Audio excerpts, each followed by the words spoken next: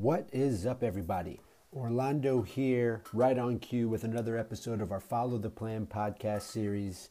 Today I sat down with Chandler Warren, one of my friends and teammates at Team Maha of Six Blades Jiu-Jitsu here in Fort Worth, Texas.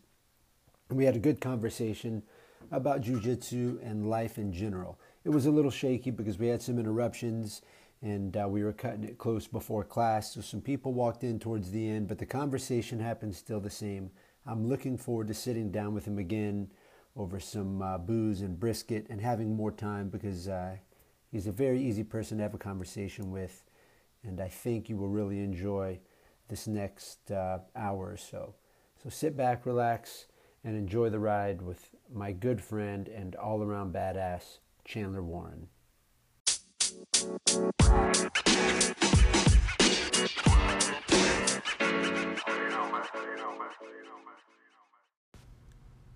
All right, what's up, everybody? Orlando here with Chandler Warren, purple belt at Team Maha of Six Blades Jiu-Jitsu here in Fort Worth, Texas. And first off, Chandler, thanks for sitting down with me and making time. Absolutely. I know it's been kind of back and forth on finding a time, but we said a minute ago, life of a salesman. You're a busy man and a family man, and you're here often. As much as I can be. Yeah, so that's one reason why I wanted to chat with you. For one, as the school's growing, you know, there's been a group of people, and now that the group is larger, but that are here regularly. And you're one of those guys. You're here very regular and an integral part of our team. And I think it'll be great for everyone just to get to know more about you and for us to talk about jiu-jitsu and your kids. We've talked about hunting a little bit. And just a few things, and for everyone to get to know you. So I guess the first question is, how long have you been training jiu-jitsu? You came here as a purple belt already? No, you came here as a blue belt, right? Came here as a blue. That's right, because you got your purple belt. That's right. So how long have you been training? Where'd you start? Kind of how did you find jiu-jitsu? I've actually known about jiu-jitsu for, obviously with the UFC, all that stuff, the Gracie's bringing that attention to it, and my brother, I have 6 siblings. My oldest brother is 10 years older than I am. And one of the things that we bonded over besides football, I grew up in West Texas. And out in West Texas, if you watch the movie Friday Night Lights, that was my high school. It's about Permian, but my high school was Midland Lee. Okay. And growing up, I always say I never saw beyond Friday nights. I saw I cared about being was a Midland Lee football player. And my oldest brother, I have 2 older brothers, I used to watch them. And they were my heroes. Like, I want to be just like them. I want to put on the uniform. The first football number I wore was my oldest brother's number. And because he was so much older, it was always hard for us to kind of bond except for that. And then he started having me over watching UFC fights. He moved back after his time in the Merchant Marines, and we got to have some fun. He'd always try to help me train, get ready for football and whatnot, run me to death. I didn't like running. But the one thing we bonded over was watching that. When I was in college, one of my friends, I ended up joining a fraternity, and one of my little brothers had been a world champion at purple belt when he was there. And I kind of knew what jiu-jitsu was, but I really didn't know. Well, he ended up signing up my best friend. So, again, another Midland guy. Right. My best friend before we were born. My dad and his dad were friends. Okay. He started in college. He's 2 years behind me. He's my protege, supposed to be just like me. He keeps talking to me about it. Hey, come sign up. In the meantime, I go off, start a family, all that stuff. He's still training. He's going to law school. He's trained. His pedigree's pretty cool. Like, people he's trained underneath. After Texas Tech, he went to OU and trained underneath Lovato. Oh, cool. Got his purple belt from Lovato. Then he went to Midland, back to practice law, and he got his brown belt from Bruno Bastos. Wow. And then all in the meantime, his girlfriend, now wife at the time, he's visiting back here in Dallas, and he always loved going to Machado. And he got his black belt from Machado 2 years ago. Okay, cool. So the reason I got into jiu-jitsu was I was into heavy lifting weights. The reason I was good at football was mostly because of my work ethic. And I was an offensive lineman. I'll stay offensive lineman. I started in college as offensive lineman, and as you tell, I'm not very big. Where'd you go to school? United States Merchant Marine Academy was where I played. Okay. Got hurt and ended up at Texas Tech by default. Cool. I remember walking. I just had surgery, and I tore everything in my left knee but my ACL. Wow. And I'm walking in at Tech. I want to keep my hours up. I didn't want to go back home and be a bum, Yeah, I'll get my surgery, and then I'm just gonna keep on my path. Keep my grades up and all that stuff. So when I go back up, I'm not behind. I didn't lose any hours. Right. Stay ahead of the curve, right? So I remember my head coach calling me as I'm walking at Tech, and if those who were at Tech back in the day will remember where the biology building was. I'm walking between there. It's a big open area, and I see all these girls walking by, and I go, "Yeah, I'm not coming back." Merchant Marines, it was 90% men. So right. No, nothing wrong with that. I wanted to serve my country. 9/11 had a big impact on me. That's what I wanted to do, but everything fell a different way for me. Yeah, life happens. So anyway, fast forward, I'm big into lifting weights. My first son was born, and I had reached the pinnacle of my weightlifting. Where I finally said enough's enough before I started hurting myself. I tell everyone this story. It's just funny to me. I'll get to that in a second. So I'm strong, lifting all these weights, but I get down on the ground and play with my son, and I'm just so gassed after like 30 seconds. Wow. He's a little baby, and I'm sitting there trying to get up and down. It's hard. I'm going, what's wrong with me? I lift all these weights. I should be in the weights I was lifting wasn't just powerlifting. It was what we called cardio weights. I figured that the aerobic size was catching up with that, but it just didn't happen that way.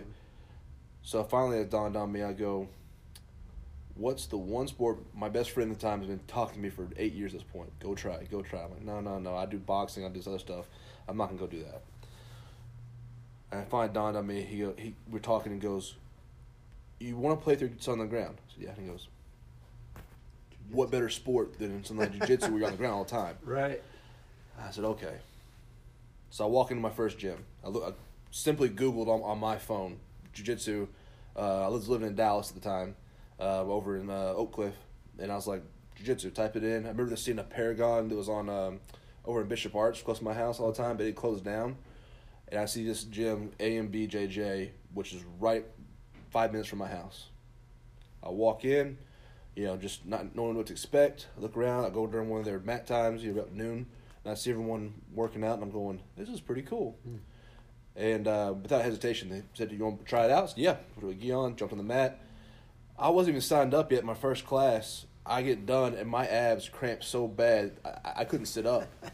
I remember the guy that first taught me, I think his name is Mike Henderson, and I loved him, but I'm trying to sit up, and he's there like, give me a hard time, because I can't sit up, and I'm just shrimping, right?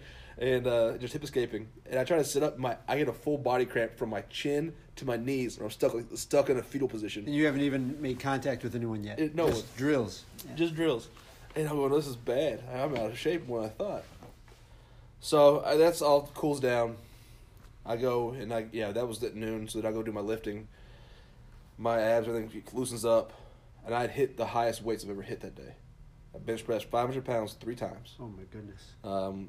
2 in a row, took a break, because I wanted to get it on record, record it, just so no one would believe me. I got the third one up. But before that, I had done, this was with cardio weights. I'd done over 100 reps above 400 pounds before doing that on bench press. I turned around and did squats. I was doing squats at about 650 for a set of 8. Oh, my goodness. Did some deadlifting. The gym we were at didn't like deadlifting, so we just put on a couple weights and tried to do it nice and slow. Right. But I was pulling 600 pounds and just sitting it down nice and easy. And, we didn't want to slam anything over there. Right. So I was going, I had hit all these milestones in my lifting career that, as strong as I've ever been. I was going, what's changed? Okay. Yeah. So I go back to the next day. And I'll never forget this.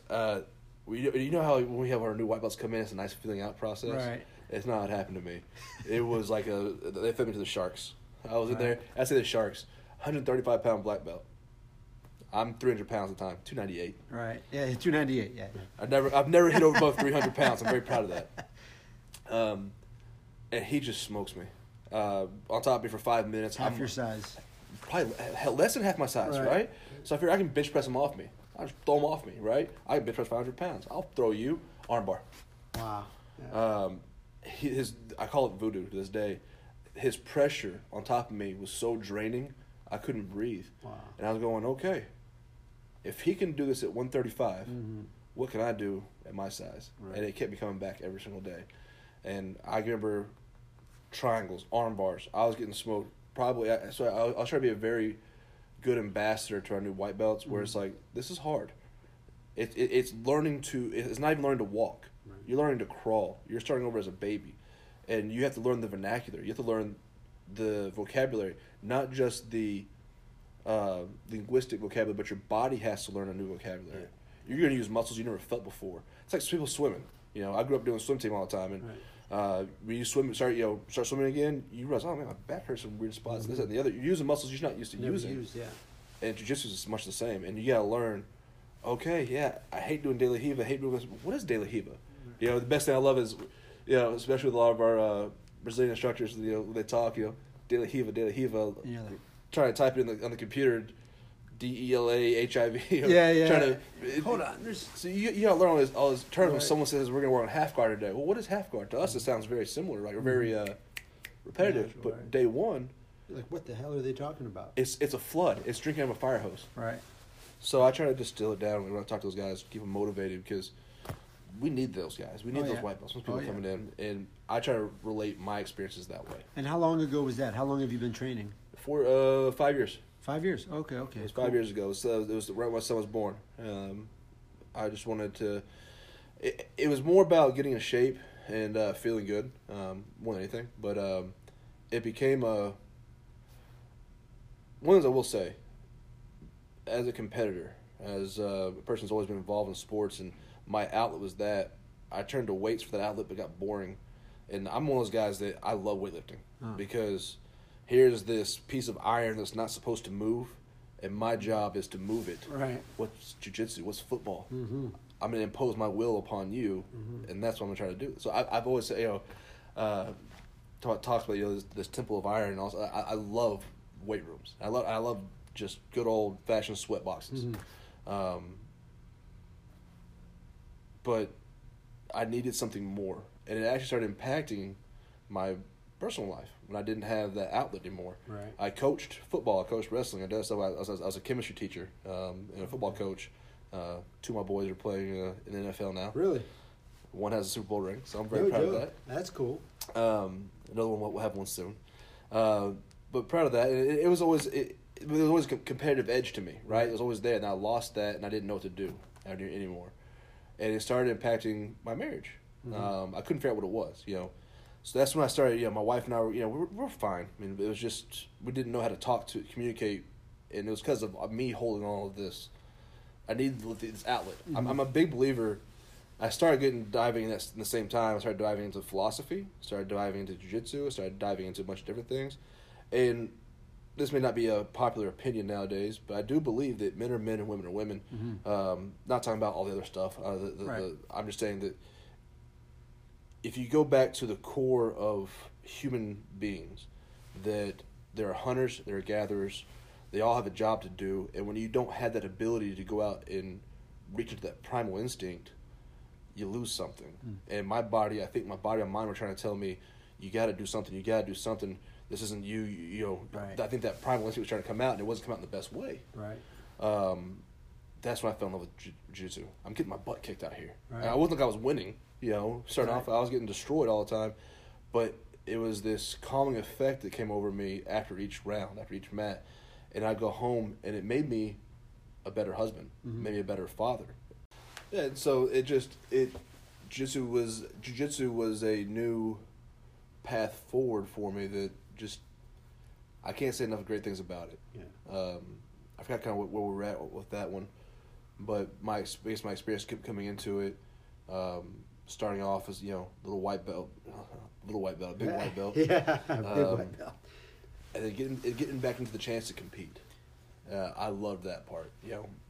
That was fun. That's what's fun about jiu-jitsu is that you can compete. I've said this multiple times, but you can compete, as long as you want to, and it doesn't mean you're not an athlete because if we're not competing every month, but you can still compete as a hobbyist, if you will, or whatever you want to call yourself, whatever title. But you can compete as long as your body is able to do it to your 50s, 60s. I think everyone's seen the lady now who just got her black belt. You saw that, 60-something years old and competed in Vegas this past weekend. There was a story I read. One of the things that drew me into it, and I don't know if this is an accurate story. I just tell you I read this story.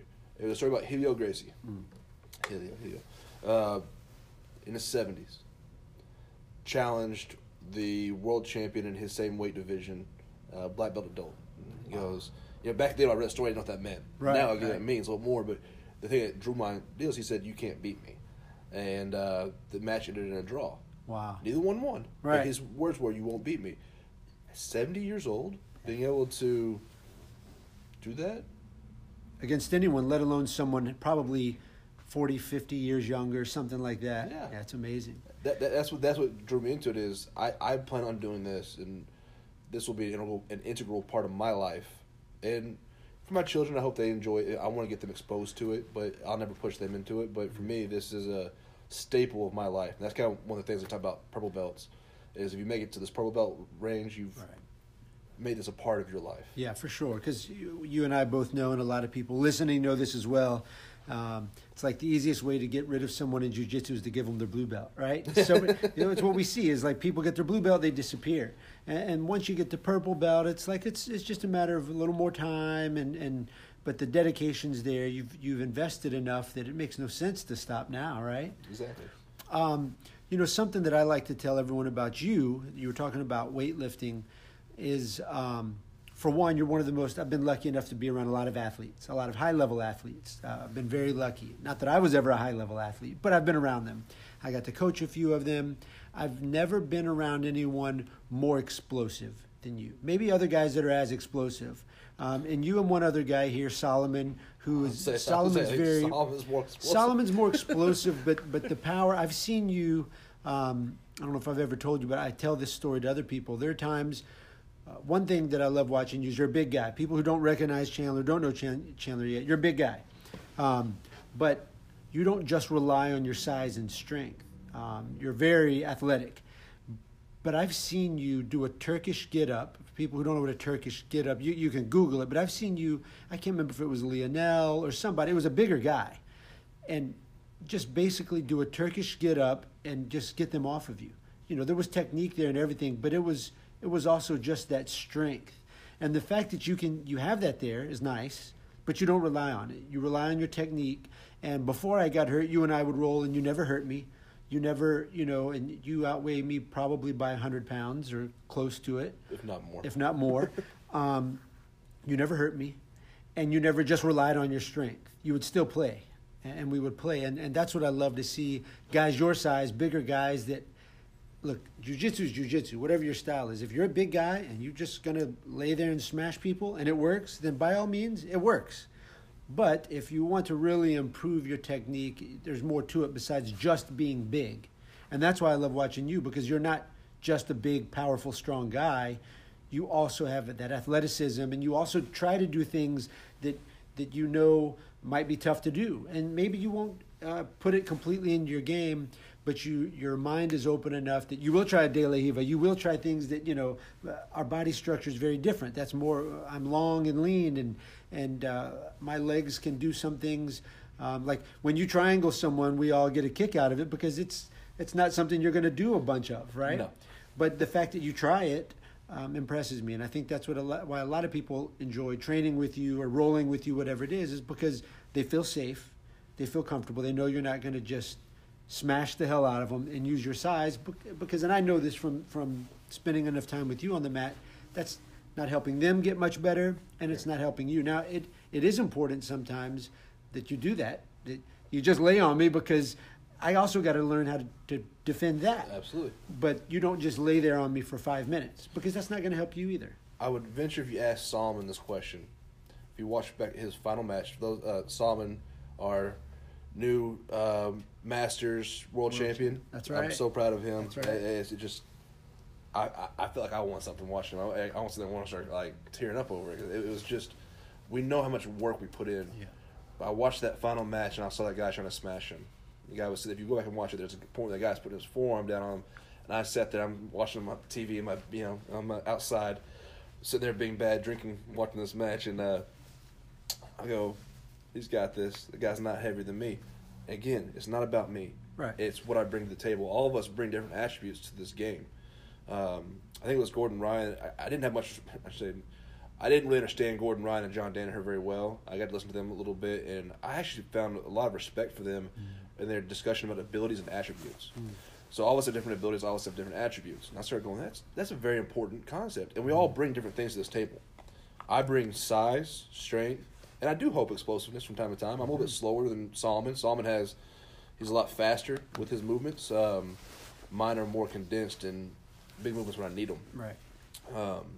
So a couple of things were there. Anyways, a couple of things in there. So when we're all rolling together and, you have me at 270 going with someone that's 120, right. I'm not going to sit there and smash them.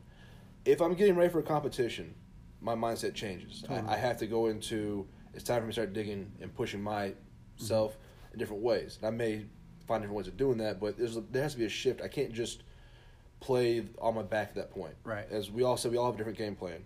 I'm on top. And I'll play on the bottom and mess with that while, I'm not ready for competition. But when it's time to go to competing mode, I'm going to do what I want to do. That's right. And that's when I'm going to play.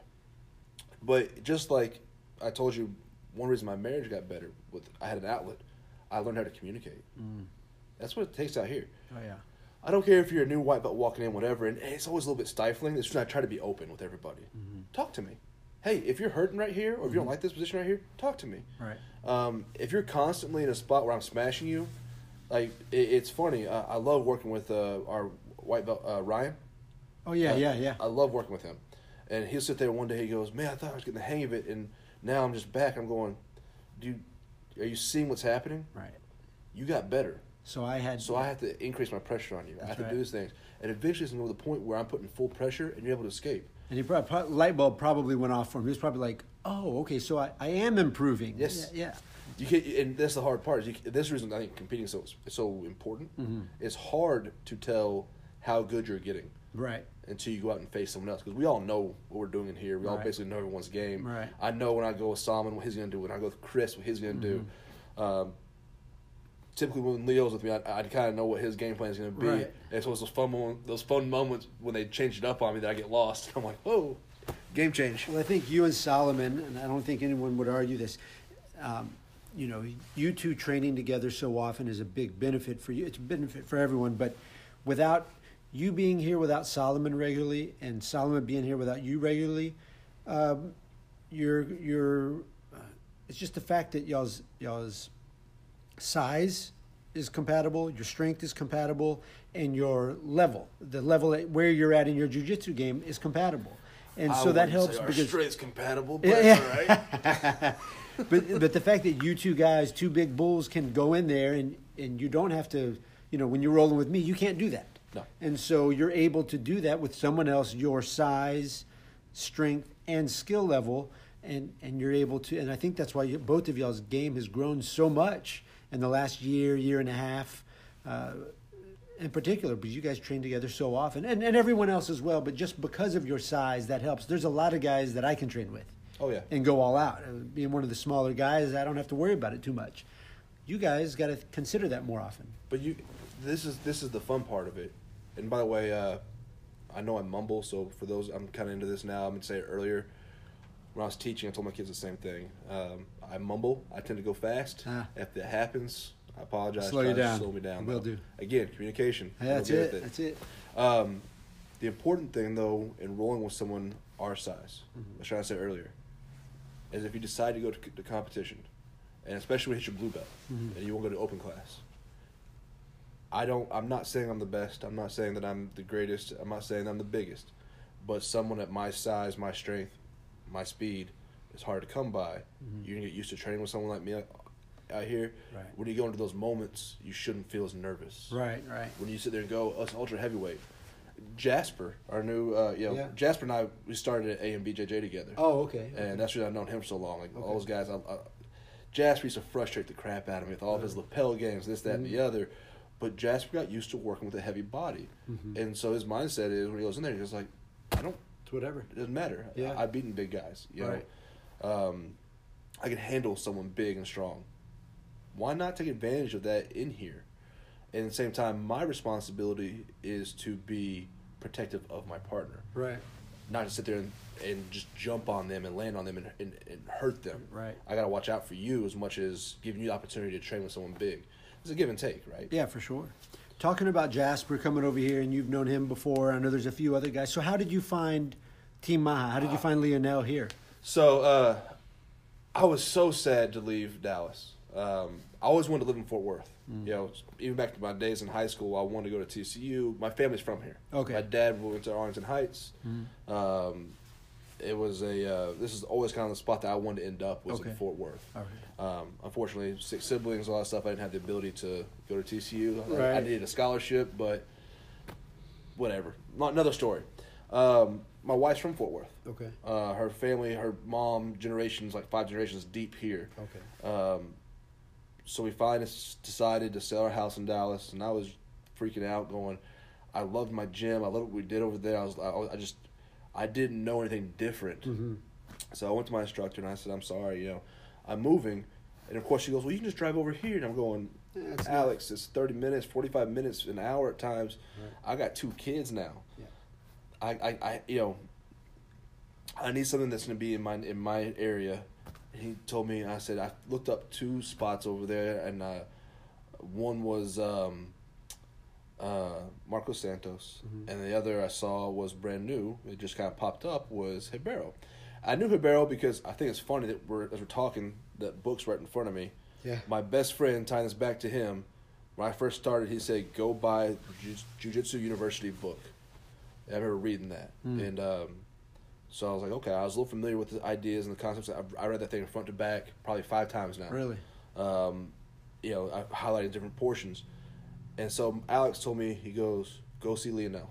Go to the Ribeiro gym, talk to Lionel, and he goes, this is the game for you. This is what you need to be doing with your smash style, everything else. This is the right spot for you. Cool. And so I guess apparently, I mean, it worked out. Came over here. Yeah. I walked in. I got to meet Luciana, ask some important questions, you know, kind of the style of teaching. And, you know, I'm very big on concept more than ABC. Right. I learned my ABCs. And it's always good to go back and focus in on those. But I needed to understand conceptually what are we trying to get to. You know, that way when you're in the middle of those roles, the reason I can use those explosive moments is I know kind of where I'm trying to get to and not expose myself. Yes. And it's all based on concept. When did you come here? I can't remember. It would have been April of 2020. 20, yeah, okay. It was right. So when I first came in and started training, we got shut down by the pandemic. Right. I couldn't remember how it feels like it's been. I feel like you've been here, but okay. So I remember you being new and being like, oh, there's another big one for But I couldn't remember how long it's been. Yeah, so it hasn't been that all in all. It feels like it's been forever. But yeah, exactly. I think it was April of 2020. Yeah. My son was born. My second son was born March 4th, 2020. Okay. Yeah. So it would have been April of 2020 when I first came in here. Okay. Started training. COVID happened, which it actually worked out because I was remodeling the house and I was actually doing all the work. Gave you some time. Work myself. So I was doing all that stuff, and then when everything opened back up, I was back in here pretty regularly. So I know you're a big football fan still, right? So what else do you do with your time? So you come to jiu-jitsu. I know you're an active father. You talk about your wife. What else do you do with your free time? You work a lot. I know that. Work. But for hobbies, do you do anything else, or is it just jiu-jitsu? Jiu-jitsu is probably my primary hobby. I love hunting, love camping, love the outdoors. That probably one of my big passions, fly fishing, things like that. Oh, cool. Any kind of fishing. Bird hunting. Don't do a lot of deer hunting anymore, only because I don't see any point waking up at 5 a.m. when I can go harvest meat by just sitting on the back porch with a cup of coffee and picking off some axes. And I'm a little bit spoiled now. Right. If I got someone that lines up a good hunt, I'll go with them. Okay. I'm a big believer in. I don't like trophy hunting. Mm-hmm. I do eat what I kill. Yeah, nice. Anything we go and hunt, if we're not eating it, I won't shoot it. Nice. I do believe in giving, being respectful. I always say this: hunters are the best conservators. So conservationists. Conservationists, yeah. Because we want to take care of our wild places, our lands, all that stuff, so that we continue to have population of deer and ducks, everything else. Otherwise, our hobby doesn't exist. So I do that. Love watching, combat sports, UFC, like that. My other big hobbies, which doesn't quite marry up, is I'm a cigar and whiskey aficionado. I love both of them. I love cooking. and so you won't be hard pressed to find me cook a steak or smoke a brisket and then pair you up a nice whiskey and cigar to go with it afterwards. Yeah, no joke. Next time we'll make sure that we do this in a different setting. Instead of here at the school, we'll get together and have a whiskey and a cigar, and you could probably teach me something. I've gotten pretty good with it. That was one of the things I first did. It's just like anything for me. Some guy told me, he goes, I wouldn't drink scotch. It's you're not ready for this. And there's some little rich kid, and it kind of upset me a little bit. And I was like, I'm gonna try this, and immediately loved it. And so I started getting into that world, and I started mapping out the 5 different regions, and I drew it out in a little notebook and started doing tastings. From you're deep. You're deep into it. Anything I do, I go deep into. Yeah. If I'm gonna do something, it goes. How about cigars? Do you have a favorite type or? Primarily anything Nicaraguan. Nicaraguan puros are some of my favorites. Typically Habano wrappers, but anything from Nicaragua I typically like. I've also gotten into like a lot of this sounds like you have to have money to go do this stuff. You have to have. I've gotten really good at trying the expensive stuff, but also finding the day-to-day stuff that's, in my opinion, just as good. Affordable. I can sit there and show you a $6 cigar and a $30 bottle of scotch that, quite frankly, a deal of Crowns costs $25. So what's the difference spending $5 more for something that's comparable to a $70 bottle? Right. Same with wine. I've gotten big on trying to find. My deal is finding the best buys. Right. Right. But not skimping on quality. Yeah. So that's where I've kind of had that fun point of whenever I have someone over, I have a guy who likes bourbon. I know how to pair a cigar to go with that. Based on each bourbon is different. And I'm not the biggest bourbon drinker. I just spend time doing it. So when people come over to my house, you can offer up. I got to come over. At least make a good time. Yeah, I got to come over. I'm wanting to do a deal with everybody. Kind of do like a ugly Christmas jiu-jitsu stuff to celebrate all of our world champions and stuff. I got to see what I got 2 little kids. Yeah, I hear got to you. take care of them. Yep, I hear you. How old are your kids? I got a 4-year-old and a 1-year-old. They'll be 5 and 2 February, March. Cool. Yeah, real cool. Mine as well. February, March. My kids go 2, 3. It's easy for me. 2, 3, 4, 5. February 3rd. So it's actually April 5th. So 2, 3, 4, 5. That's awesome. Yeah, it helps me. Mine's easy. Valentine's Day and March 4th. Yeah. My mom likes to say it's the only date that God gave a commandment. I heard my head at 4, so I was like, how do you know when all that happened? Oh, March 4th. Yeah. Okay. Yeah. I like that. Nice. So in jiu-jitsu, you talked about competing. Do you plan on competing again anytime soon, next year, or what do you have planned? This next year is my push. Okay. I want to hit all the major tournaments. I took a stint away. So first off, next year I'm hitting Austin, January 30th. Then after that, either the weekend after going to OKC or a couple weeks after going to New Orleans. Cool. I'm gonna try to do those Pan Americans, American Nationals, Worlds. But I'm gonna try to compete once a month. Oh, really? So Yeah. you're gonna really get after it. Yeah, That's cool. This That's is my exciting. big push year. So I'm gonna try to turn it up where I started getting myself back in the gym, lifting. I'm so stiff today. How many stripes do you have now in your purple belt? 2. 2 stripes, okay. I show back up, I've been out for a little while, and I pop in and here or there when I was doing rehab, but I show back up, and I got to get reacclimated. Everyone's got new color and new stripes, so I didn't know exactly where you were at there. So 2 stripes on the purple belt. Yep. That'll be exciting. I jumped back into competition with World League, the American their version of American Nationals. Finished 3rd. Made some mistakes there. Before that, I did Oklahoma City. Got 2nd in class, 3rd in open, but made some dumb mistakes along the way that I just shouldn't have done. Well, that's part of the process as well. That's part of the growing process. Let me see. Let's take a quick break. There's some people checking out the school here. Let's just see if we can help them. That's what's fun. And I know it's any sport, but I've got a friend in San Angelo. We knew each other I used to live in Waco. Since 13. Yeah, and so she contacted me. She's got a 5-year-old girl, and she saw my post on, came back yesterday, and I just put a little post on Instagram, and she saw it, and she goes, hey, do you think this would be something good for my girl? My daughter's kind of the runt of her class, and she's kind of having some confidence issues. And I said, yeah, it would be phenomenal. Perfect. And she says, well, I'm in San Angelo now. I was like, I got the spot for you, And so I pushed her that way, contacted Diego, and hopefully that works out. But that's what's fun is, you can go anywhere now. The sport's popular enough. You can go anywhere, especially with our association. There's people all over, but even then, you could go to any city and find a place to train, and they're going to recognize Six Blades naturally, and you're going to have a respectful time. Most places, I mean, there's going to be some issues, but you can find somewhere anywhere you go. Where else can you find? My son's 4, and they're older kids that are in here. He wasn't, and they are so kind to him. Mm-hmm. It's one of those things. Yeah, I'm telling you, like it's like as a parent, things kind of change. You get a little heartfelt, the heartwarming moment, a little tear up. Like these are kids that are 11, 12, and they're just being kind and sweet to this sometimes flat out annoying 4-year-old, right? I mean, right. But they sit there and they interact with him, they play with him. Mm-hmm. This is absolutely for kids the place to instill confidence, friendship, honesty, integrity. Because the one thing we all say is the mats don't lie. That's right. No matter what age you are, eventually you're all going to understand this.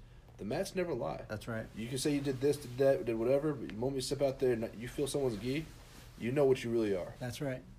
I you used to say... You can't lie to the mat. Excuse me. I used to say that I would never force... I didn't have kids before. Now I've got kids, and I used to say I would never force them to do anything. And I still stand by that. They will do something, but I won't force them to do anything. That's how I am. Except, I've got 2 little girls. Except I will force them to do jiu-jitsu at an early age for a few years, until they're old enough to communicate and figure out if they love it or not, and then I'll let them make that decision. But it's I think all kids, like you said, all kids, and especially girls, at about the age of 8, until about the age of 8, give or take, but generally about the age of 8 is when you start seeing the difference in strength between boys and girls, right? Until then, it's all equal. So my goal and plan is to have them in here until about that age. And then if they decide they still like it and they want to keep going, great. And if not, then we'll do something else. But for those reasons, it's a place that I know they'll learn so much, not just about jiu-jitsu, but about life, about respecting people. It's one of the places that, you can bring kids and you don't have to worry about them. You go to ball practice, you take kids to any other setting where there's a bunch of kids, and Lord of the Flies happens. There's going to be bullies, there's going to be respectful kids, there's going to be disrespectful kids, there's going to be everything. One thing that you don't have to worry about here is a respect issue. Absolutely. There's going to be respect, and there's going to be kindness, and then they get out there and choke the hell out of each other and figure out if they like that part of it. Because you get to learn. You get to learn what it feels like. And I love Mike Tyson's quote, everyone has a plan to get punched in the face. That's right. Yeah. You're out here, you get to enact and work on the actual violent parts of the sport, but you know what it is, so you know how hard. Like, no one's ever finished an arm bar in here. Right. No one's ever finished a choke fully, unless the person was, right. Like pulling a one that I did yesterday where I almost went out. So no one ever finishes, and if you do, it's your own. Half time it's your own fault. That's Everyone's very gentle, and these kids learn that from an early age. Mm-hmm. It makes them bully proof. Yes. It really does, and more than that, to me, I look at it from, I don't know what sport my son's going to play. Right. Do I want to play football? Probably not. Only because it's not because I'm not worried about injuries. I'm more worried about the fact that I know too much about it. I don't, and I've coached it. Mm-hmm. I don't want to be that dad. Mm-hmm. Right. But whatever it is they decide to go and play, you're learning body control. Yes.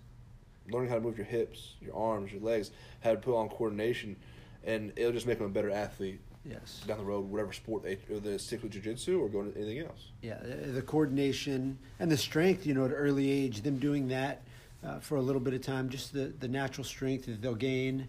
And to me, it's the biggest part is I've got one of my kids. She has to have rough play regularly. She's a great kid, but she is wound tight. She's got a lot of energy, and we've noticed if she doesn't have that rough and tumble play from an early age, it's rough on her. She needs to look. All kids do, but she's got a little extra something to her that if she doesn't have some rough and tumble play, her mind ain't right, her attitude ain't right, and so I can't wait. She's chomping at the bit to get in here. Natural competitor. Yeah, hopefully next year. And then the confidence thing, for all humans, I think particularly, maybe I'm a little more partial to it now, having girls, but I see so much of it, that I think that's important as well.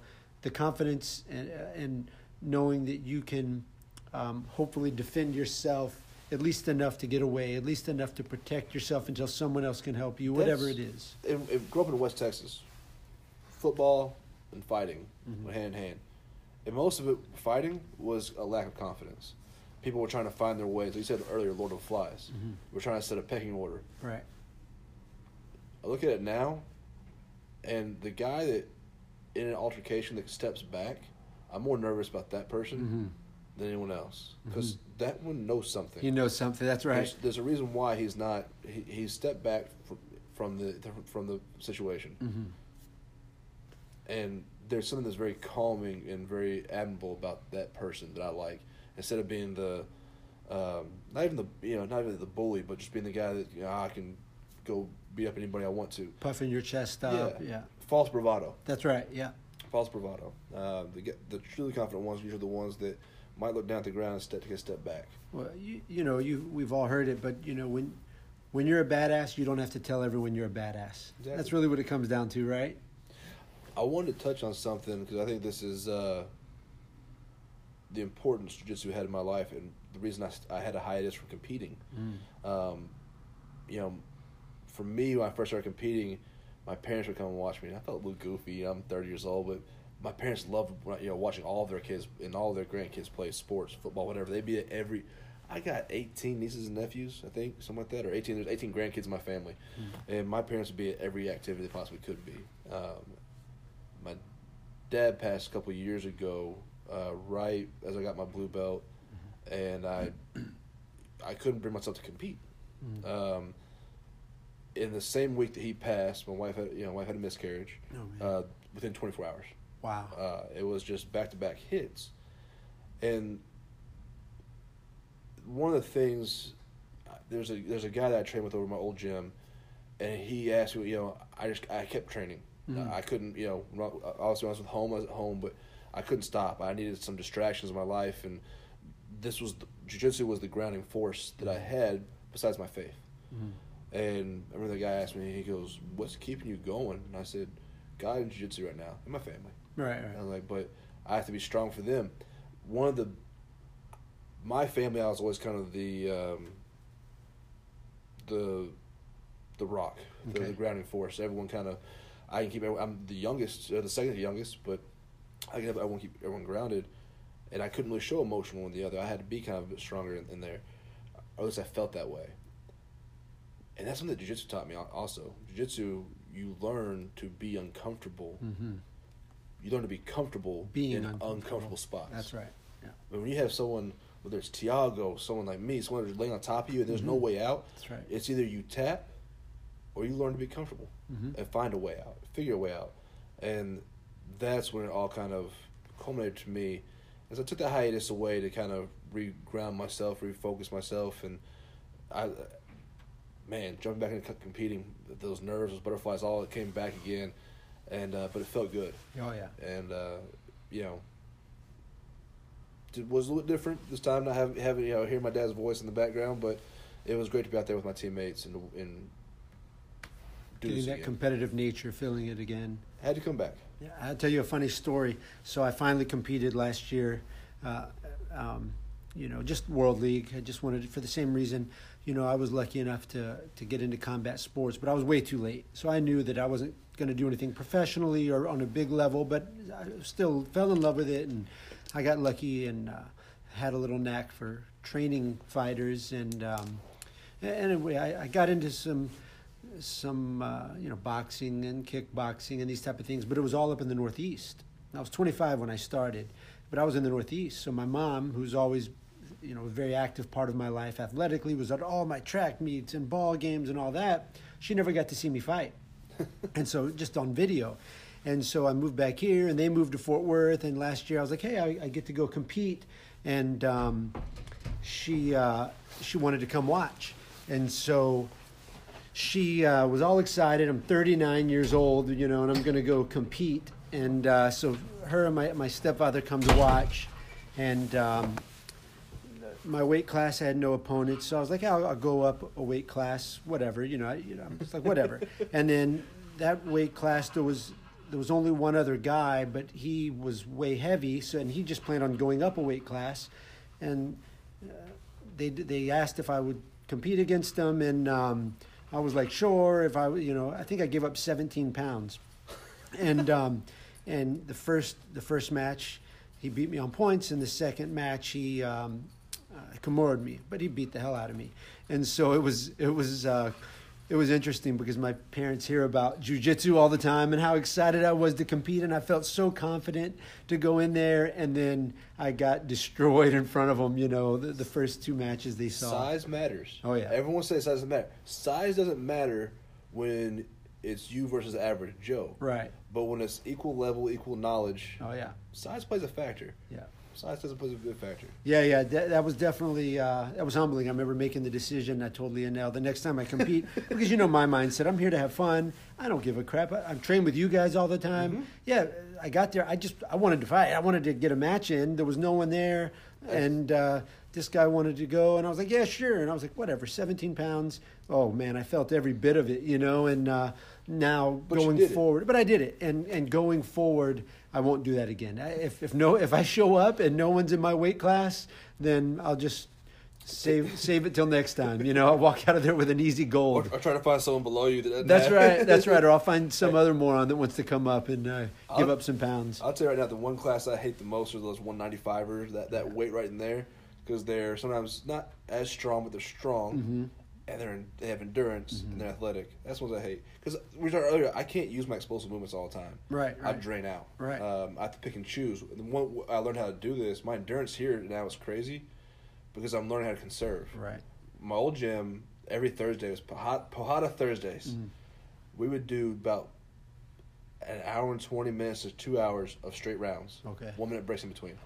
And you could not sit out a round. Right. So you were going. I looked around one day, I'm going, we just did 10, 12 rounds in a row. Right. And I was just going, how'd that happen? And I felt so accomplished. Right. I ran a marathon. And that's when I was using a lot more explosive movements, right? So I was just getting drained. It's good to learn how to be conservative a little bit. Yeah, for sure. Listen, I'll tell you another important thing about jiu-jitsu, just something before we go, is that I find impressive is... Is he not here today? He'll be here in a bit. As Les walked in the door and everyone else... Where else can you find Thank you. criminals and cops, the rich, the poor, Democrat, Republican, whatever you are, on the mats, all working towards a common goal? That's right. I think that the world would be a better place if more people got into jiu-jitsu and started learning about, it doesn't matter, we all get so stuck on these outside influences. Come do something where you have to interact with other people, and you'll find out that we're all pretty similar. We're not the same. The spice of life is different, right? Everything, but it's at the end of the day, we're all in agreement on certain goals. Mm-hmm. We can all find a common ground. Preach it, brother. Yeah, for sure. And I think that's a good way to wrap it up. I definitely want to have more conversation. This has been a good conversation. Whiskey, cigars, and brisket the next time around. That's right. I'm down for that. Thanks so much, my man. I appreciate it. I hope everyone enjoys it. Thanks for listening.